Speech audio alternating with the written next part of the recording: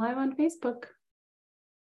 Yay. So Hi. good morning, good afternoon, good evening. Welcome to Dyslexia Coffee Talk. And our special guest today, surprise, is Emily Hanford.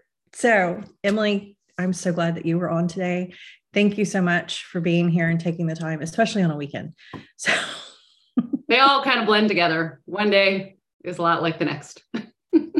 unfortunately, I have to agree with that. I have a full-time career as well, and it has absolutely nothing to do with education or dyslexia, and an extremely athletic child. And, sometimes I'm like, I don't know what day it is. I'm just going with the flow of whatever is happening right now in front of me. One day at a time.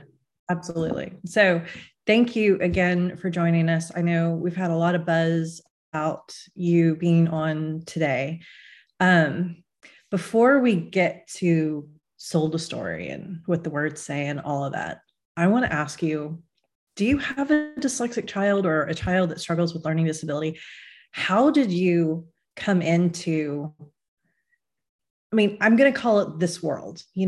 There's education reporting, but you've hit on the heart of what at least the dyslexia movement has been saying for a really long time about the science of reading, the science of literacy, all of that. And you've got a megaphone, thank God, and you're shining this big light on what parents have been screaming for forever. How did you fall into this space? It's a good question. And I think a lot of people do ask or assume or presume that I had a struggling reader, because I do know that that is what fuels a lot of people's passion for good reason about this. And it's what opens their eyes. And there are lots of people who are surprised by this. All of a sudden they have a struggling reader and it is their entree into learning about all of this. It's a surprise to them. But I didn't have a struggling reader. In fact, I have two boys. They're now 19 and 22. One of them is currently downstairs playing the new Harry Potter video game, which he's been talking about for 6 months. I think my husband's about to download it himself.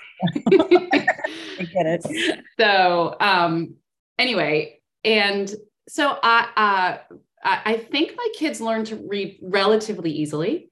They were both actually a little bit different. There was some differences. And my older one, I sort of had some questions. Like I do actually kind of remember being like kind of confused, like, how do you learn to read, and having some questions about it. But it was fine. Like he learned to read. I don't really know very much about how he was taught in school. My younger one really, I think my younger one is maybe an example of that very small percentage of kids who really figures out a lot of it on his own. I mean, I read a ton to my kids. I definitely like sounded out words and pointed to them. And I think there's a lot of incidental and even some sort of direct instruction they just got from me and my husband and at home. But by the time my younger one went off to school, he was really already reading. And I don't know how he learned to do that. And I think I learned to read pretty easily. And I think I just come from, so we know a lot about how this often is hereditary. Like there are some sort of genetic biological links, markers of dyslexia, right?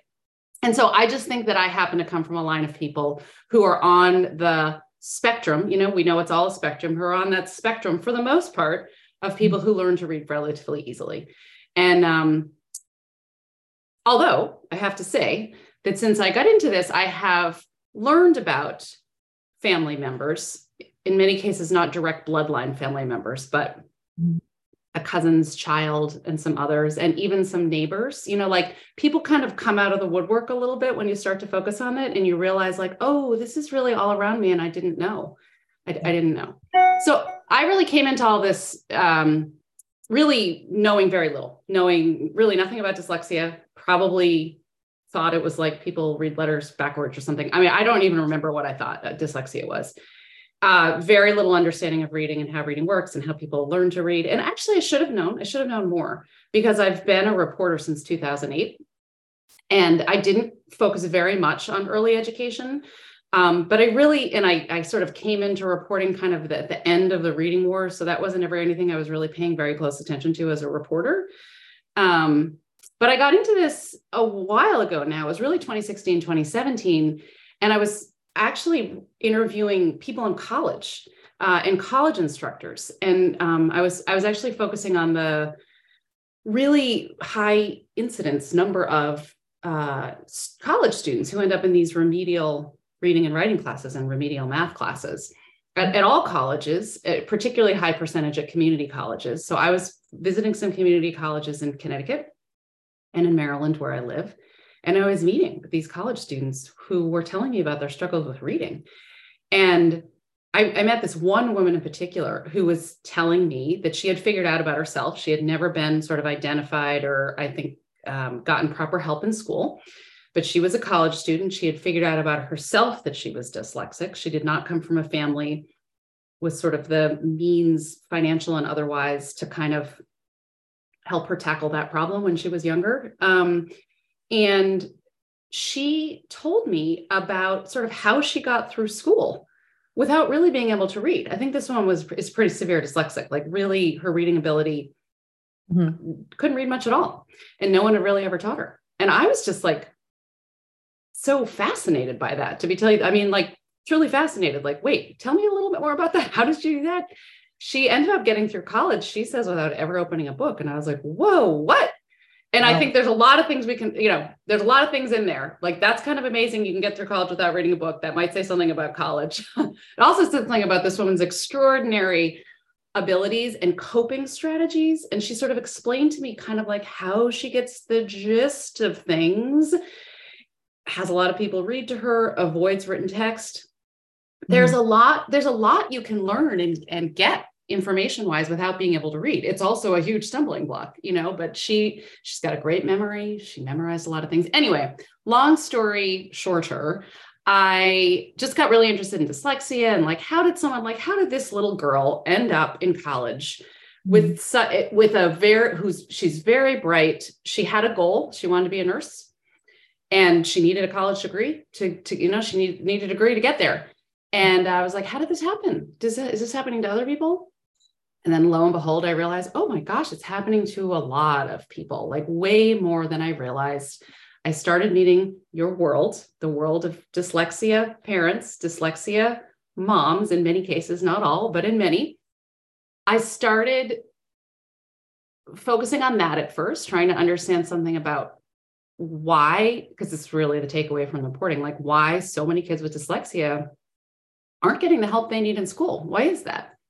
And it was dyslexia moms who were helping to point me, not the only ones, towards the fact there's this big body of research on reading. And I started reading it. I started talking to people and I was like, whoa, well, this is fascinating. And my intellectual curiosity was further piqued just by how just interesting it is. And I could turn I could turn around here and show you my bookcase full of books. And I happen to be a very good reader, a very fast reader. I feel very lucky in that way. And I just started reading hundreds, thousands of pages of research, talking to tons of people, doing what a reporter does, which is dig into something that in many cases they know very little about at first, and just learning as much as they can about it. And then here I am, I guess it's about 6 years later, still on this topic because one thing led to another.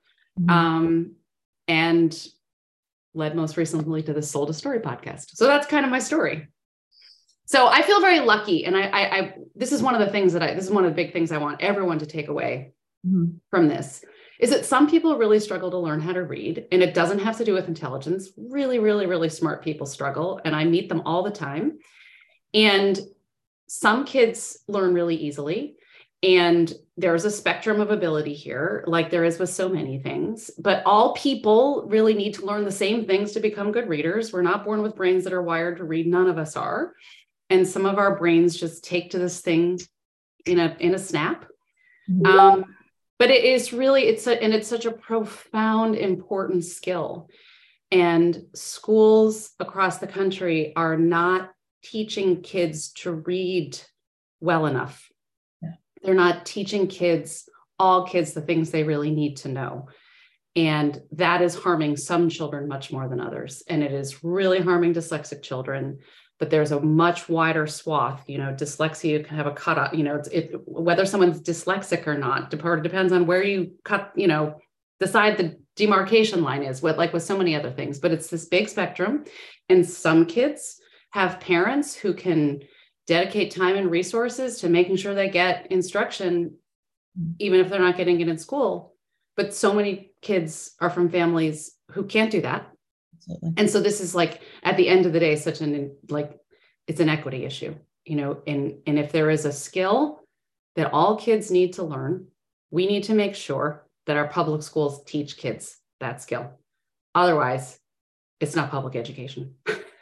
What's happening is that the most important skills are being privatized in many ways. Parents are doing it themselves and fixing the problem, and we're privatizing away the problem.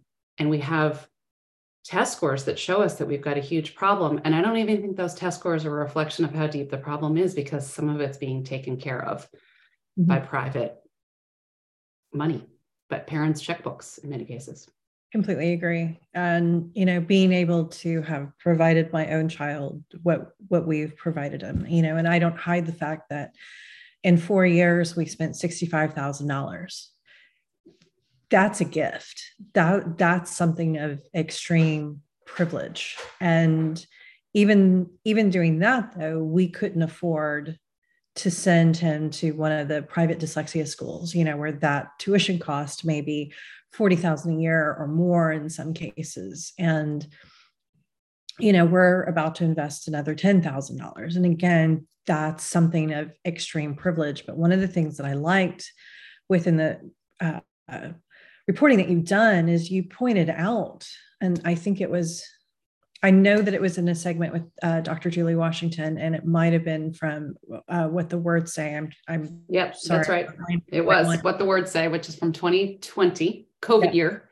Where you said, or in that dialogue with her, it was pointed out that the word dyslexia itself is a word of privilege because of parents of means being able to push for diagnoses, have neuropsychologists get involved, et cetera. And even within my own family, my son I am not dyslexic and my husband is not dyslexic. And like you, it was very easy for both of us to learn how to read. We have learned since his death that my father-in-law was profoundly dyslexic. He's a computer engineer at NASA. That's what he spent his entire career doing. Brilliant, brilliant man who just memorized everything. Yep. My own mother at almost 80 years old looked at me 2 years or right before COVID began. And she said, "Didn't you ever wonder why I hated to read?" And I was like, I can't have this conversation right now, Mom. I was like, you just blew my brain. I just can't. But thinking of like nieces and nephews, et cetera, and what they've gone through, I have a couple of them who were quote unquote identified, but never provided anything. The schools one of them didn't get anything, didn't have a 504 plan, didn't have an IEP, had zero accommodations, had zero modifications, had absolutely nothing, barely got through the school system. The other one did have a 504 plan, but never received remediation. That 504 plan was purely for accommodations. And, both of these are adults at this point, but, the trauma that they experienced in the school because what they needed was never provided is real. But I really want to ask you this question. I had this conversation with a non-dyslexia mom. I don't know how she came across all of this information herself because her children didn't struggle. But she asked me several years ago, she said, "I feel like I've been beating my head against the wall trying to get people to understand that reading instruction isn't working. Why does nobody believe me?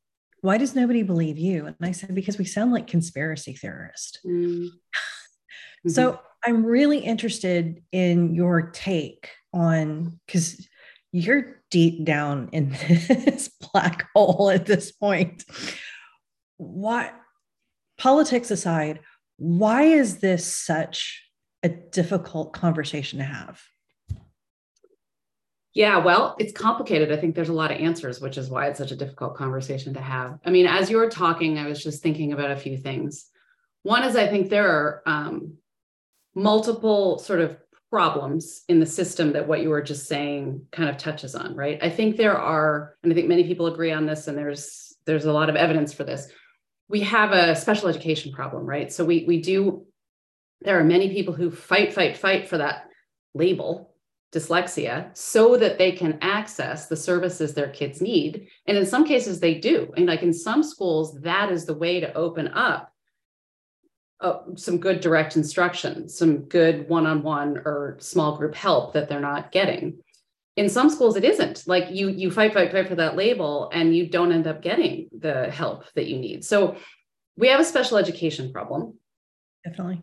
For sure. And that was sort of where I started. Not at every school, big variations here, right? So I do find writ large, going to make a really broad statement here, but I think within the special ed world and the people who are trained as special educators, there tends to have been more awareness writ large of all of this research. Like if you want to find the people who understand the research about this, who understand why direct instruction is important, why some kids really need it and need a lot of it, it's the special educators in the system who are more likely to know about that. And yet I've talked to people who are special educators and actually haven't learned this stuff, right? So that's kind of amazing too. Right. So there's a special ed problem. And then the aha that I had, helped by moms like you, is connecting this to a core instruction problem, is to recognize that I think one of the reasons why it's such a problem for parents who are raising their hand and saying, I think something's wrong over here, is that again, writ large, there just isn't, this research hasn't made its way into schools. So just a lot of teachers, a lot of curriculum directors, even special ed directors, principals, superintendents, school board members, they just haven't known about this research. So when you go in and say there's something going on, in many cases, the schools actually just don't know. They don't know how to understand what that problem is. Mm-hmm. They don't know how to fix it. And because we actually have this law, right? We have this special ed law, which means that if your child is really having a problem and as identified with a disability, the schools have to help your child learn how to read. And so there's an incentive, and I'm not saying they're necessarily doing it willingly, for them to sort of not see that or not recognize it, because if they do, they are compelled under federal law to fix it. And I really do think in many cases, they just don't know how to, which is why they don't want to label it, because it's like, well, we don't want to label that kid as dyslexic because we actually don't know how to help that child. So I just think we have many layers of a problem. But I also, something that I think is really important to point out. So my attention over the last few years has drifted more towards the core instruction questions, right? Sort of started with dyslexia special ed, moved into trying to expose what the problems are in core instruction. And a really important part of the solution to this problem overall is to get core instruction better, to do it right. Because if kids are taught how to read well right from the very beginning, we're going to prevent a lot of problems. That said, I don't want anyone to forget about the fact that special education exists for a reason. There are kids who are never going to get enough from their first grade teacher who's teaching 26 little kids. That is a big ask we have of one teacher to teach a large group of first graders. We are always going to need small group work, one-on-one work. I think small group work is always going to have to be part of core instruction, to tell you the truth, because even among just the general variety, forget someone who has a disability, right? Their kids are at really different places with reading, so we cannot, fixing core instruction isn't going to fix the problem. We're always going to need more than that for some kids. And your child, for example, even if core instruction was, I don't know what it was at your child's school, but even if it was awesome, your child was probably going to need something else and always will. So when people like reading and writing project. Okay, well, there you go. But, and I think one of the things that I think one of the reasons I did Sold a Story is because Sold a Story is really about an idea. It's about 6 episodes and 4.5 hours. And it's just about this one simple idea that has sort of taken over in education. And I wanted to reveal and expose that, because I think the fact that this idea exists means a lot of other things have been sort of misunderstood. Like a lot of stuff has been kind of laid down upon this one idea. And this one idea is kids don't have to be taught how to sound out the words. They can. Yes, we can add a little bit of phonics, but they have all these other ways to know what the words are. And what we know is kids can learn a certain amount of words in those other ways. But really, the way that you really know the words that's going to allow you to be a fast, efficient, effective reader is by initially sounding those words out and connecting the spelling with the pronunciation and the meaning. And we know that that's how skilled reading works, because we actually know that some of the stuff in that system of connecting the pronunciation with the spelling and meaning and holding that in your brain is what turns out to be so hard for kids with dyslexia. And many kids with dyslexia who do learn to read will forever be slow readers because their brains just don't do this quite as well as some of our other people's brains. But it doesn't mean they have like completely different brains. It means they just need a lot more, and it's more work. It's never going to be quite as easy. Anyway, I can't remember where we started. That question. No, that was great. But I'm glad that you brought up Sold a Story and that you were focusing on one specific idea, because I think that, you know, we would be remiss at this point to not talk about some of the controversy that followed immediately on the heels of Sold a Story, right? Of, you know, you were talking about Sold a Story, but you didn't talk about the entire story. And as a parent of a dyslexic child, I didn't take your reporting as anything short of a more complete story, if that sentence makes any sense. But I know that like Dr. Rosinski wants you to talk more about fluency. There was some pushback that, you know, some people wanted you to talk more about writing. Fluency, comprehension, written expression, you know, all of that is extremely critical. And I do think we need to be having conversations on absolutely everything. But I didn't take your series as something that was saying all of the other stuff isn't important, or I'm not going to focus on that. Because if you don't, from my perspective, if you don't lay that foundation, the rest of it doesn't matter. Because I know that after 2 years of Teachers College reading and writing project instruction in the classroom every day in one of the top schools in Houston, my child couldn't read at all. You know, he sang the song. He knew that there was a pretty poster up above the smart board in his classroom, but he had no correlation between the song that he sung, the poster that was up there, these shapes that were on a piece of paper, and that these shapes had sounds, and these sounds put together could create words, and that those words had meaning. There was absolutely no correlation between any of that after 2 years of classroom instruction. And it's fascinating. You know, one of the things that's been so interesting to me is in this years of reporting on this, I've met so many adult struggling readers, like that woman that I told you about at the very beginning. And when you're someone who this comes easily to, it kind of blows your mind that people don't make that connection. But that's the thing, some people don't. I've met older readers who learn to read when they're older, and I'm like, what was it? How did you learn to read? And they've said to me this sort of simple thing. They just explained to me how the letters represent the sounds and the words. And I just didn't know, I didn't get that. And I didn't know I sort of thought, like, you didn't know how it worked, right? And some people are like, no, I just didn't know that was a thing. I just didn't know. It's not that I didn't know the details. I just didn't know that basic idea. And I'm like, really?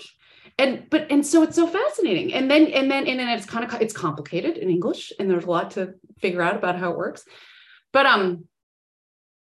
you know, I think, so Sold a Story is really about one idea. So over this many years of reporting, I've been trying to understand, like, why or how is it that all of this stuff is known about reading and how it works, and the complexity of reading. It's actually a very complex thing.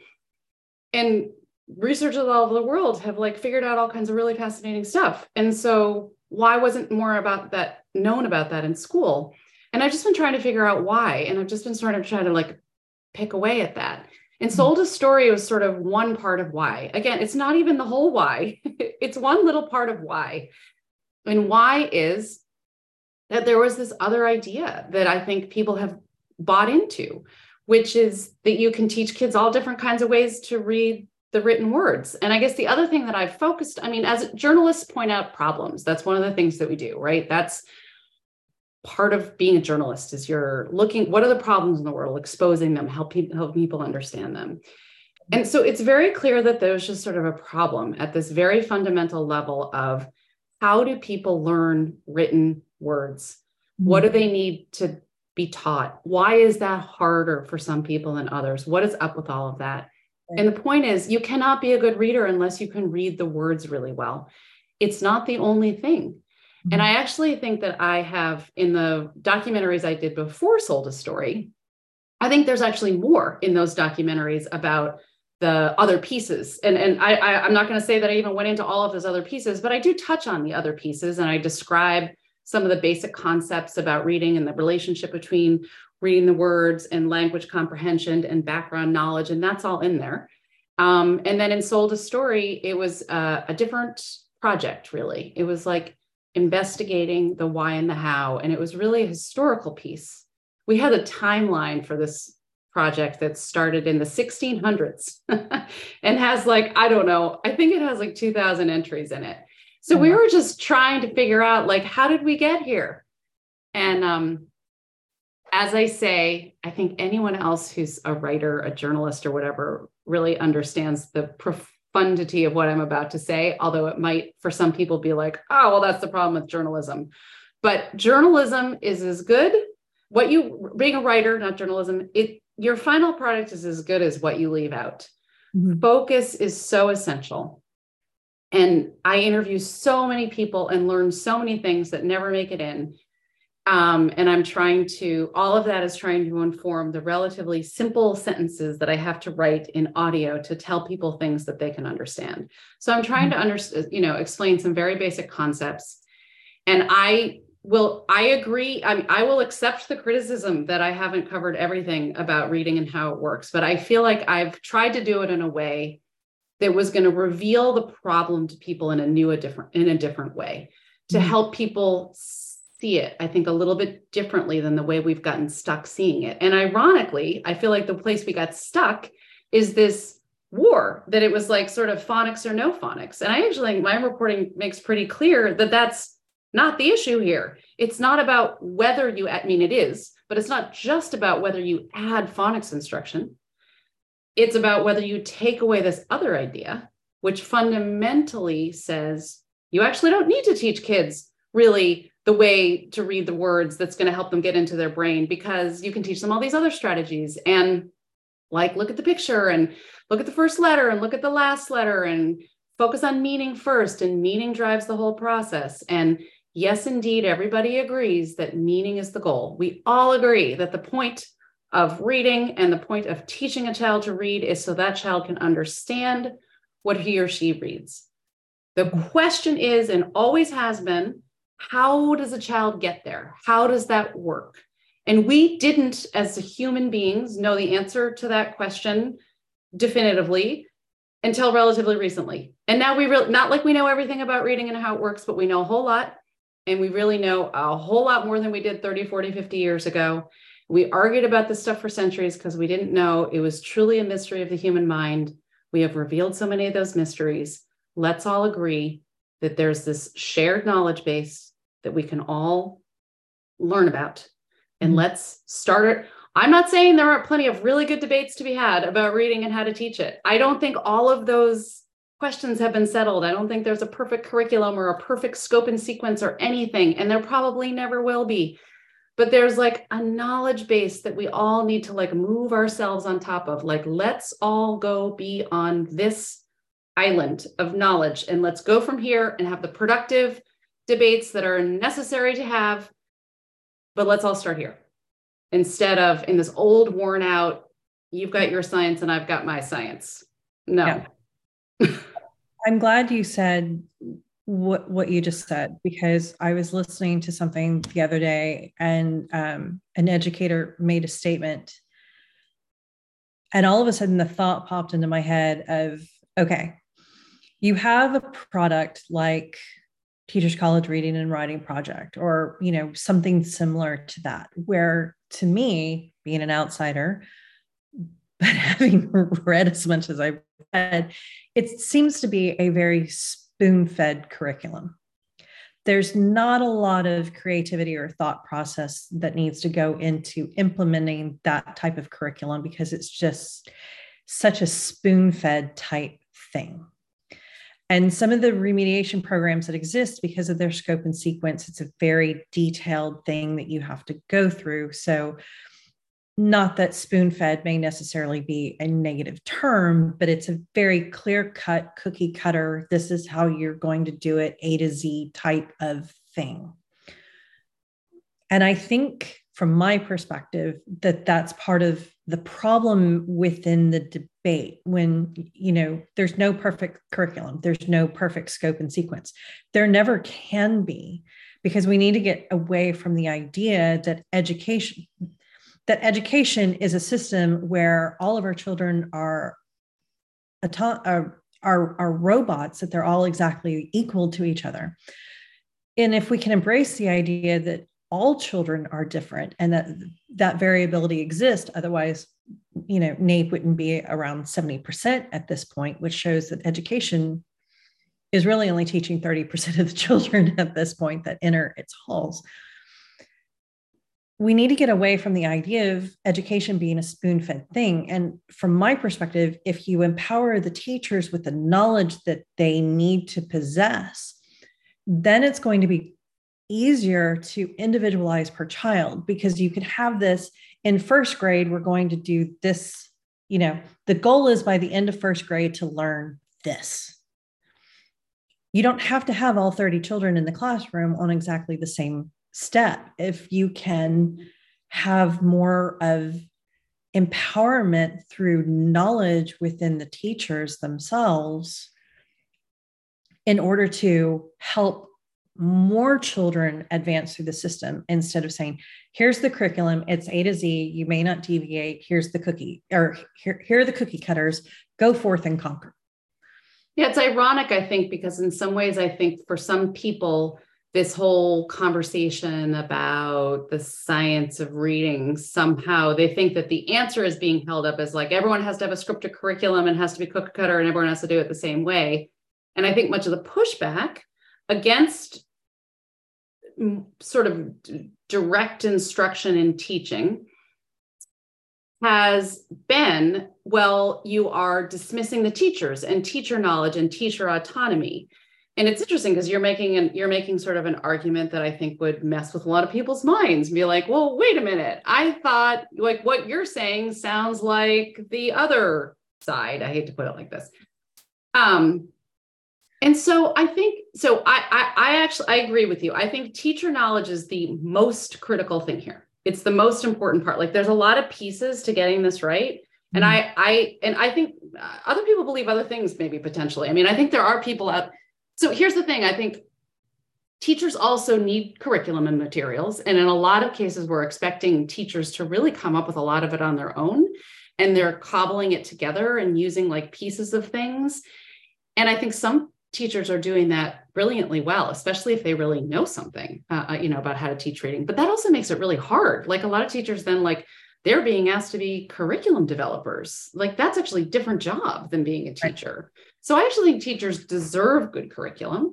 And I have talked to teachers who have gotten good curriculum that was this more sort of scripted and have felt really empowered by that, actually, that was like, that made it really clear, like what they were supposed to teach. But the teacher knowledge to understand something about like, well, then when is this not working and who is it not working for and who needs more help and who missed this and who needs me to go back? And I do think teachers, that's why we need teachers.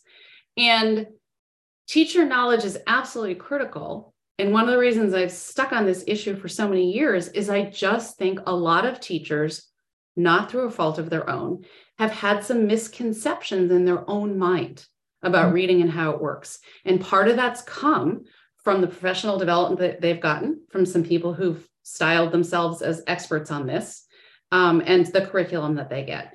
And I hear from teachers all the time. And when they hear this work or read a lot of things that are being written by other people about this these days, their reaction is like, holy smokes, I didn't know that. I had very little knowledge about this, or I actually really had some wrong ideas in my own head about reading and how it works, that didn't understand how reading works in the brain. And understanding it is really making me think differently. And I think teacher knowledge also helps teachers be more critical consumers. So I think one of the things that's happened is because there hasn't been enough knowledge in the system about reading and how it really works and what's up with kids who have reading difficulties, people in education writ large haven't been able to see the stuff that isn't so good, or even to see within the voluminous curriculum they have, what's like makes sense and what doesn't. And to be like, that doesn't make sense. I'm not going to use that part. Why is that in here? No, I'm not going to do that.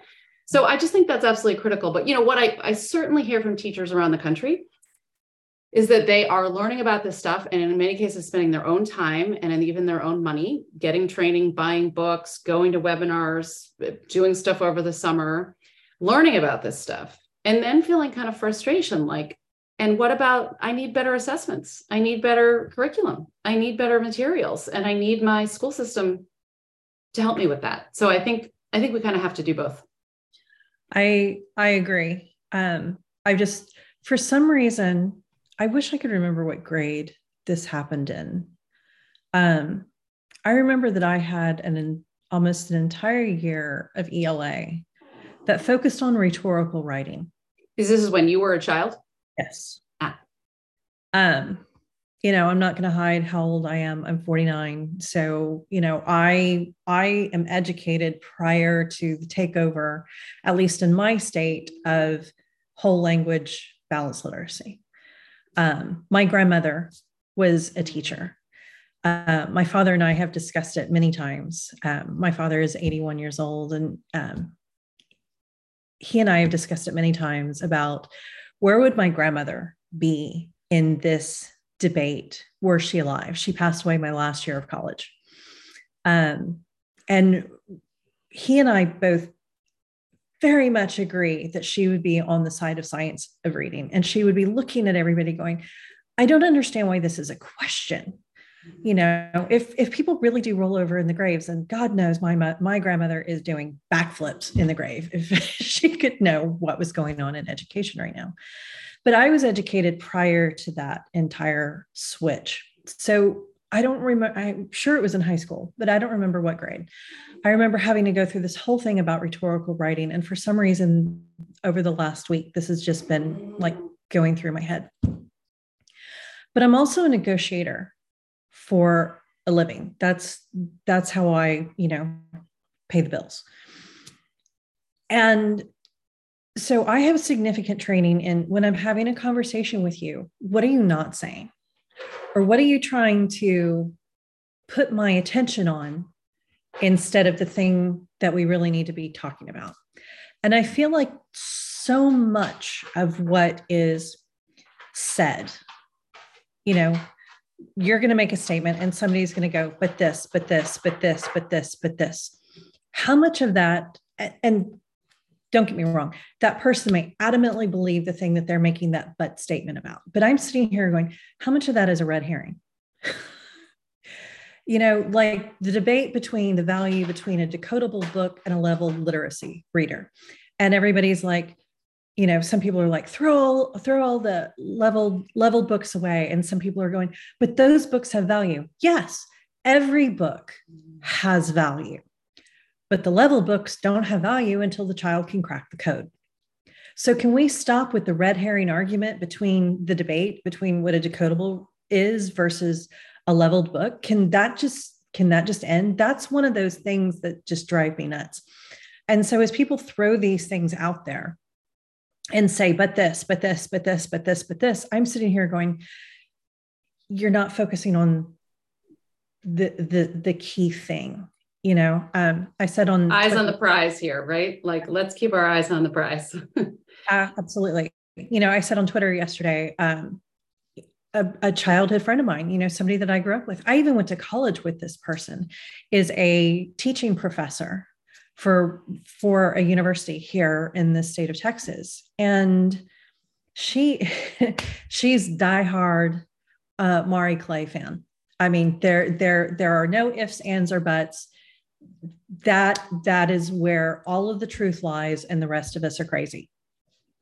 And I tried to reach out to her and have a conversation with her. I'm like, I mean, you and I have history. Can we just talk about this? She wouldn't even talk to me. And I'm sitting here going, if we can't, and she's my age. So she was taught, we went to the same elementary school. I know how she was taught to read. So I'm sitting here going, why can we not have these conversations? And to me, there's so much noise in this space. Can I say something about Marie Clay that I think is really important? Please. I think it's important. And, I think it's really important to recognize that Marie Clay got some things right. So I pointed out, again, Sold a Story is about this one idea, right? I'm focusing on an idea, where it came from, why people believed in that idea, how it's made its way into education, what's wrong with it, how it's become problematic, how this is one of the things I think that's part of the problem now in how reading is being taught. Marie Clay understood some really important things. She understood how important it is to prevent problems from happening, right? And in her time, a lot of kids were not getting identified in first grade because there really was a strong belief like it'll all be okay. And Marie Clay was saying, just like so many dyslexia moms are, no, it's not going to be okay. We can't let these kids continue to struggle. This is the beginning of a really bad cycle. And kids can learn in first grade. A lot of people were saying, no, don't worry. Some kids just can't learn in first grade. And we actually really know that most kids really who are being taught really can start to learn to read in first grade. Marie Clay was sticking up for that. She was sticking up for preventing the problems. She believed in one-on-one instruction. And I think that's crucial. I think there are always going to be kids who need one-on-one instruction. She believed in really well-trained teachers. You go through a year of training in reading recovery training.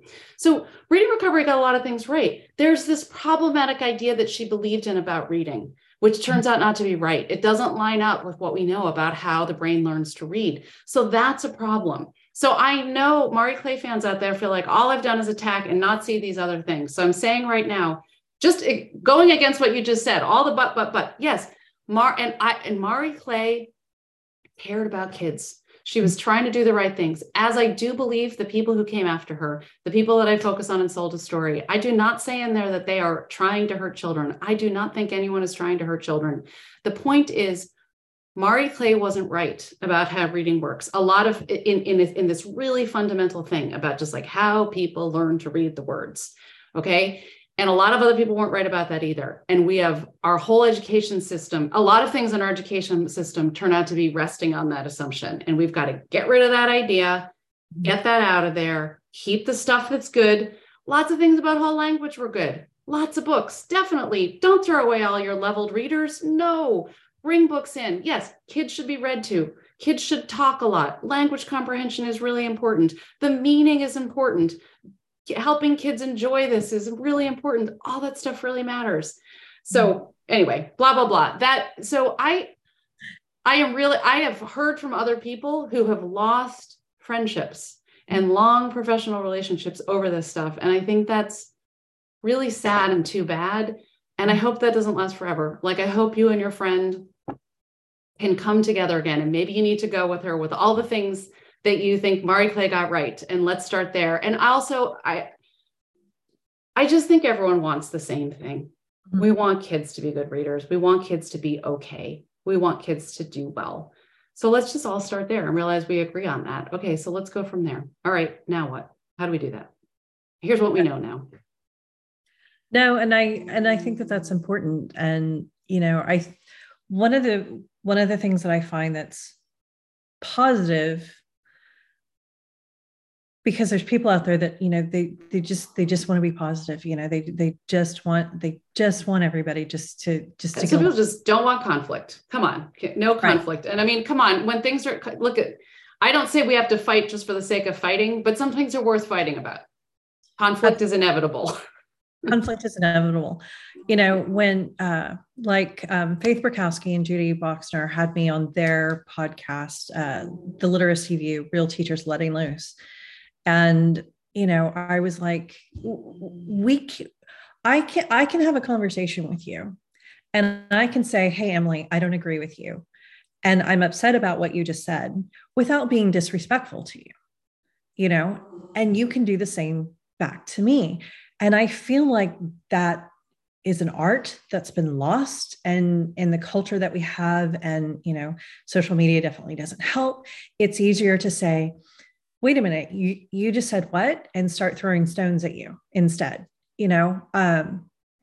I wrote a response to the letter of 58, which was the letter that came out immediately after Sold a Story. And was I nice in it? I absolutely wasn't nice in it. But the point that I was trying to make was the letter of 58 to me felt very dismissive, and it was off-putting because I felt like parents were yet again, and you as our voice was being told, no, you don't understand. You're not an educator. You just don't get it. And I'm sitting here going, you know what? After all of these years, I'm not putting up with it anymore. Well, and there's a lot of emotion here for good reason, right? Absolutely. You've been through a lot with your child. A lot of people have been through a lot with their child. There's a lot at stake here. Mm-hmm. There's a lot at stake. So it makes sense. And emotions, emotions run high with this one. I do really think, though, that knowledge is really the key. And, like people's eyes really are being opened. And I posted this on Twitter the other day, and it was about an analysis that's been done about Twitter, and the focus on reading. And I think a lot of people charge me with sort of reigniting the reading wars. Like, why are you doing that? You're coming in here and they charge me with being sort of angry and hateful. And I sometimes, and I really feel like I've tried very hard not to be, to have I know I show things, say things, reveal things in my reporting that are hard to take and controversial to some people. So I think it can kind of come off as critical, obviously. But I don't think I've tried to do it in a mean tone. In fact, I've tried really hard to sort of keep it above the filter. But I would say that, people have sort of said, well, why is this woman reigniting the reading wars? And number one, I think it's like, I think the war has always been there. I think what I have come along and pointed to, which people like is that this is a war that was going on. It was just like, hello, this battle, you know what, everyone, we thought the war was settled, and whoops, it isn't. So that's number one. But there was this analysis that was done by these professor and some of her colleagues at the University of Minnesota about how the conversation around reading instruction and the science of reading has changed over the last few years. Mm-hmm. And even though it feels like it's more intense and it's more emotional, what their analysis shows is it's become less emotional. There's been an increase in volume. People are talking about this more, but they chose, when the piece I did in 2018 called Hard Words, which was a lot of people's sort of first encounter with my reporting on this, and in some cases with this whole topic. And that there's been an increase in talking about this on Twitter since then, but that the conversation has actually gotten less emotional. It's actually like starting to converge around some consensus. And I think that's really awesome. Like, look at our world, and we think that it's all becoming more hateful. And maybe if we did an analysis on all kinds of topics, we'd realize that we actually agree more than we think, because we all sort of see our own little world, right? So we sort of see our point of view, and then we see the point of view. I think we get a skewed view of what the debate is potentially. And it's really interesting to take all the data all together and be like, oh no, this is moderating. The conversation is moderating. And I think that's great. And why I think it's moderating, because of knowledge. I think knowledge moderates things. Science does. There are facts. There are things that are just real, and we should all know and agree on and go from there. And if we can start there, I think our battles won't be as extreme. I think we can agree to disagree on some things, but there's a lot to agree on. That's interesting. And I'm going to have to definitely go read that study for sure. I know in the years that I've been doing this, there are significantly more voices now than there were when I started doing this. When I started doing this, the number of voices was very, very small. The number of people that are out there now talking about it, especially on Twitter, that number has increased they're exponentially, dramatically. I mean, there's almost just not a good enough word to be able to describe it, especially since COVID began. I'm seeing, I feel like a lot of emotion kind of coming out, more emotion coming out of the BL camp, the balanced literacy camp, than I've seen before. But from my perspective, that's because, as you just said, we're gaining ground in the overall understanding. And more teachers are being trained every year in what the science of literacy actually is now versus where they were 5 years ago. That, and I can see that. That's a dramatic change. I think where some of the pain point comes in is, you know, a parent like me, we want a wholesale change tomorrow, because that's the only way to save our children is a wholesale change tomorrow. But in at least my mind as a parent advocate, I can't save my son from the system. The only way that I can save my son from the system is to provide him privately what he's not going to get within the public education system, which again is something of extreme privilege. But what I'm aiming to do is save his children from what he's experiencing now. And if we can turn the tide for that generation, then I think we've all done our work, because nothing's going to happen overnight. No. And you know what? It probably shouldn't, because if we act too fast, you know, like we can act fast or we can do it right. And there is urgency, because there's a whole bunch of little 6-year-olds right now who aren't being taught how to read. And some of those kids aren't going to learn how to read very well. And that is a huge problem. And a bunch of those kids aren't going to have a mom like you with the resources to fix it. So absolutely, we should feel a sense of urgency.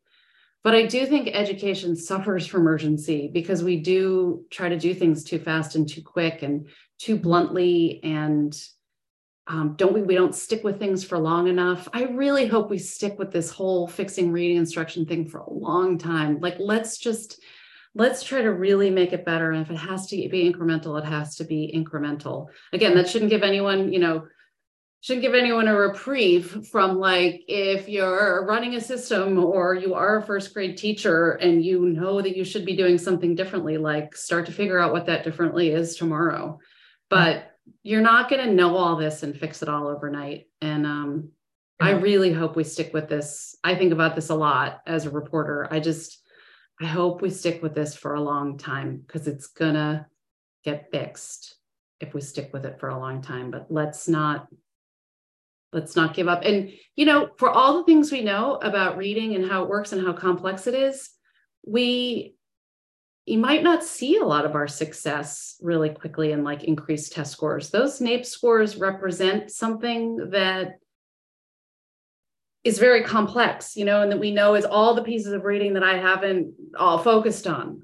We actually know that there are a lot of kids who are going to be sort of advantaged in taking those NAEP tests forever.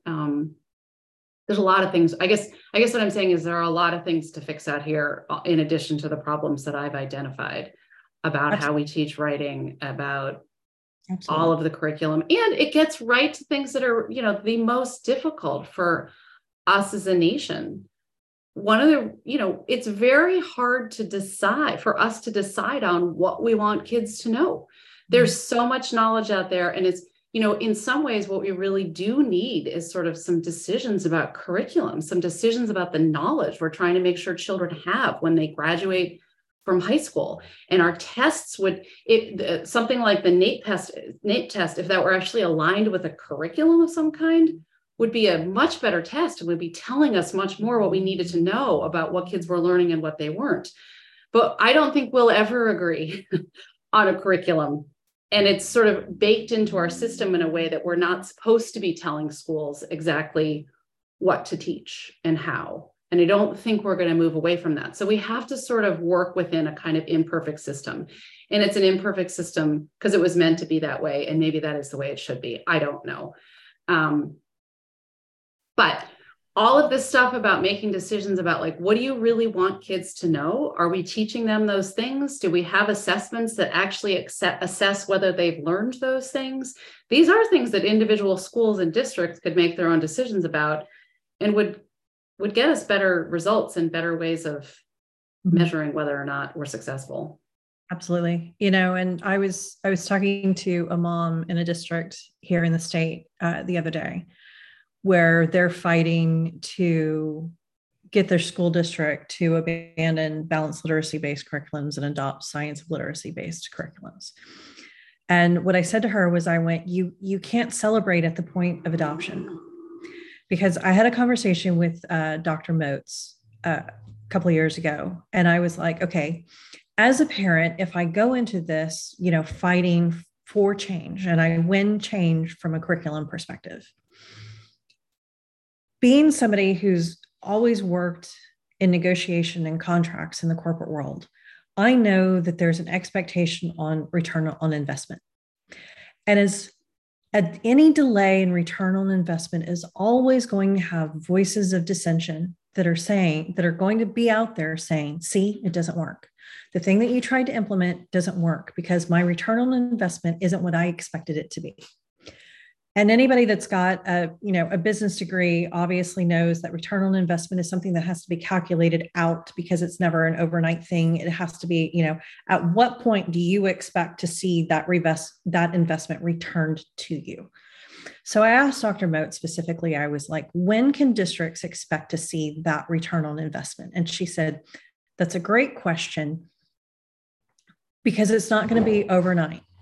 And from a return on investment perspective, they're going to make this substantial investment.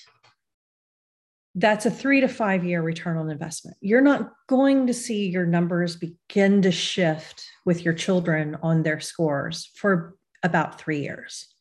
Maybe even longer, I would say, because here, if you think about it like this, say a school, let's just say there's such a thing, like, say school really wasn't doing anything aligned with this sort of so-called science of reading, and then they figure out how to do it, and they got to train all the like kindergarten teachers, and they got to you got to give them an initial training. I mean, this is what happened in Bethlehem, Pennsylvania, where I started doing a lot of this reporting many years ago.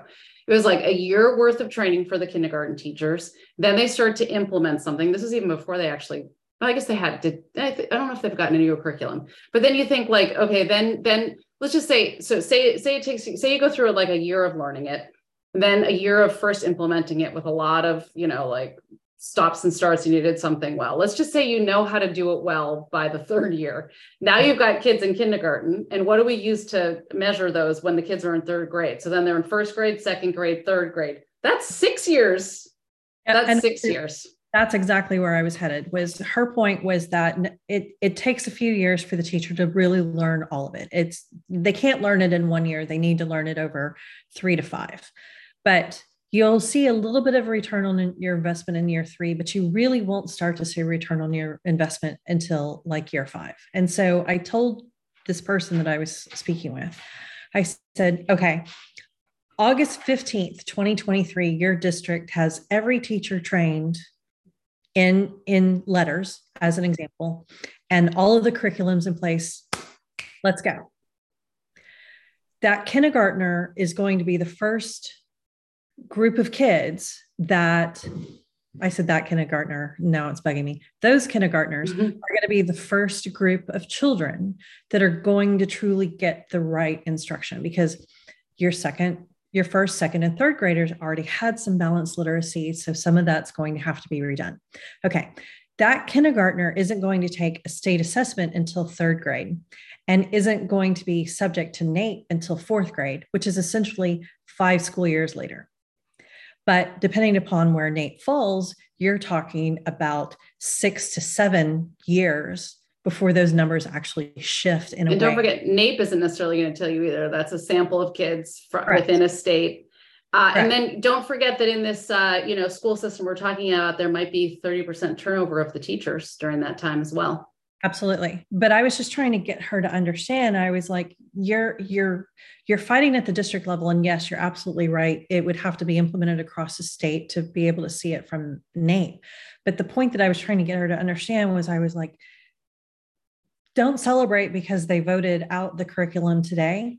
Let's celebrate in 5 to 7 years when that return on investment is very, very obvious and nobody's tearing it down anymore. Because 5 years is a long time to give people that don't believe in that to say, see, I told you it doesn't work. This is why it's really important that I think this is starting to reach more and more people, because the other thing that I think is going to happen is we're going to have to build this consensus around what we're talking about here, how kids learn to read and how to fix this problem, so that what happens so frequently in districts doesn't happen, which is a principal takes this on and invests in all this stuff. And then 5 years later, that principal leaves and a different principal comes in, and you can do this at the superintendent level, which actually might even be more relevant, and decides there's a different direction. We're going to use a different way of doing it. We're going to bring in a different PD. So what we really need to do is moderate the system so there's not all of these, so that we're not going back writ large to sort of the balanced literacy approach. Again, we haven't defined that. Lots of people have many things that they mean by that. And balanced literacy sounds really good. And I think ultimately we are seeking balance in our literacy instruction. But in that long timeline that I told you about earlier, going back through time, what you can really see is that balanced literacy sort of morphed out of this whole language approach. They're not exactly the same thing.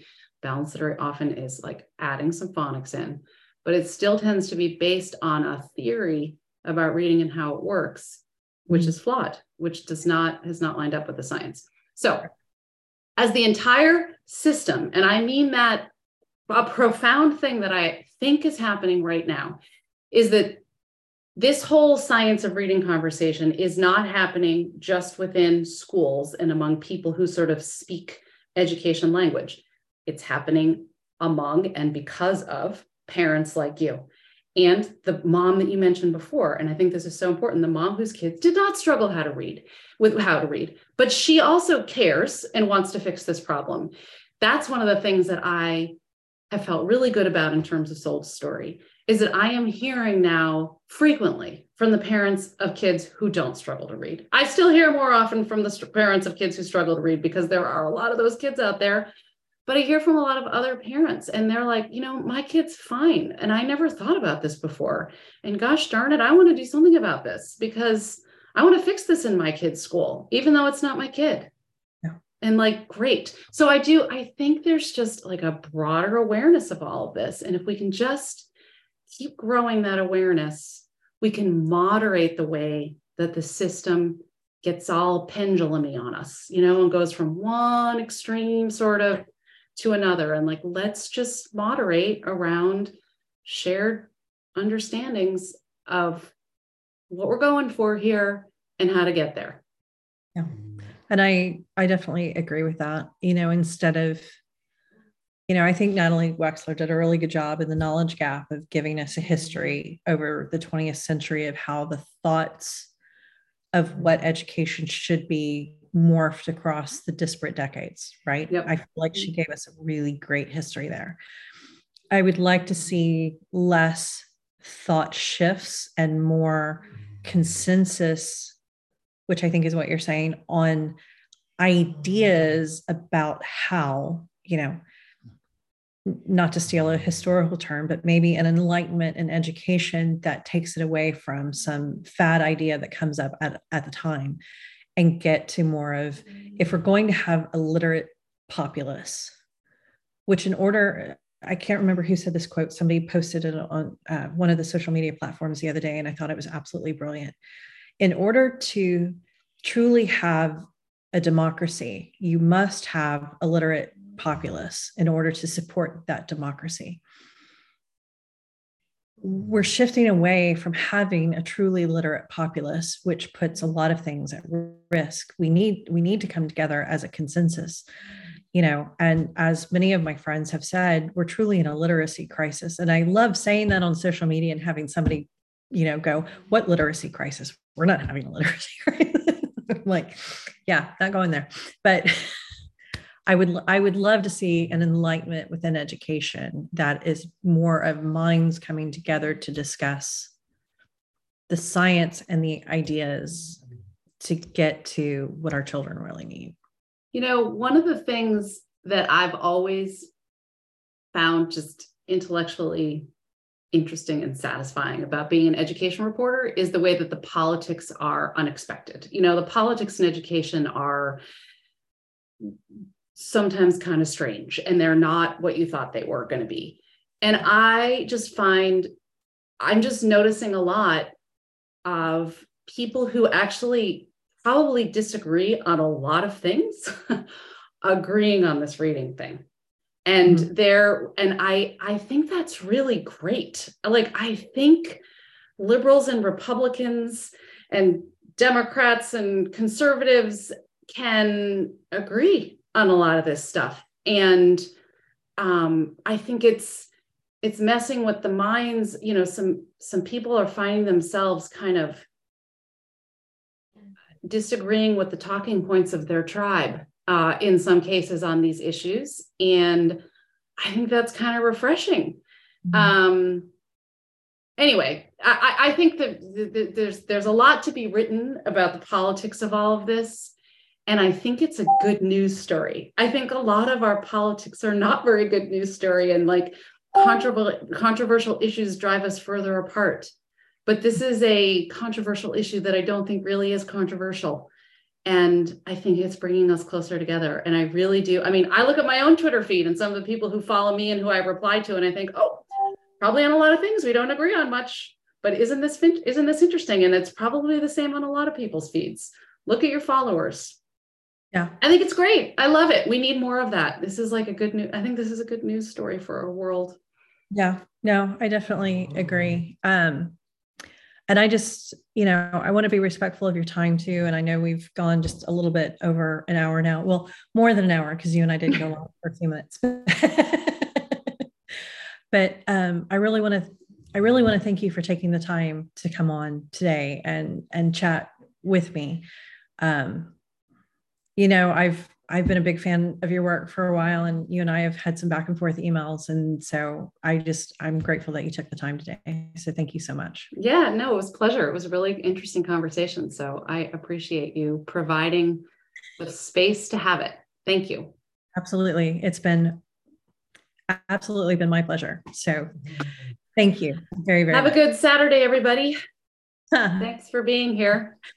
Yes, this will be available on our YouTube channel and our podcast here momentarily. So check us out there. All right. Thank you. Bye. Thank you. Bye. Bye.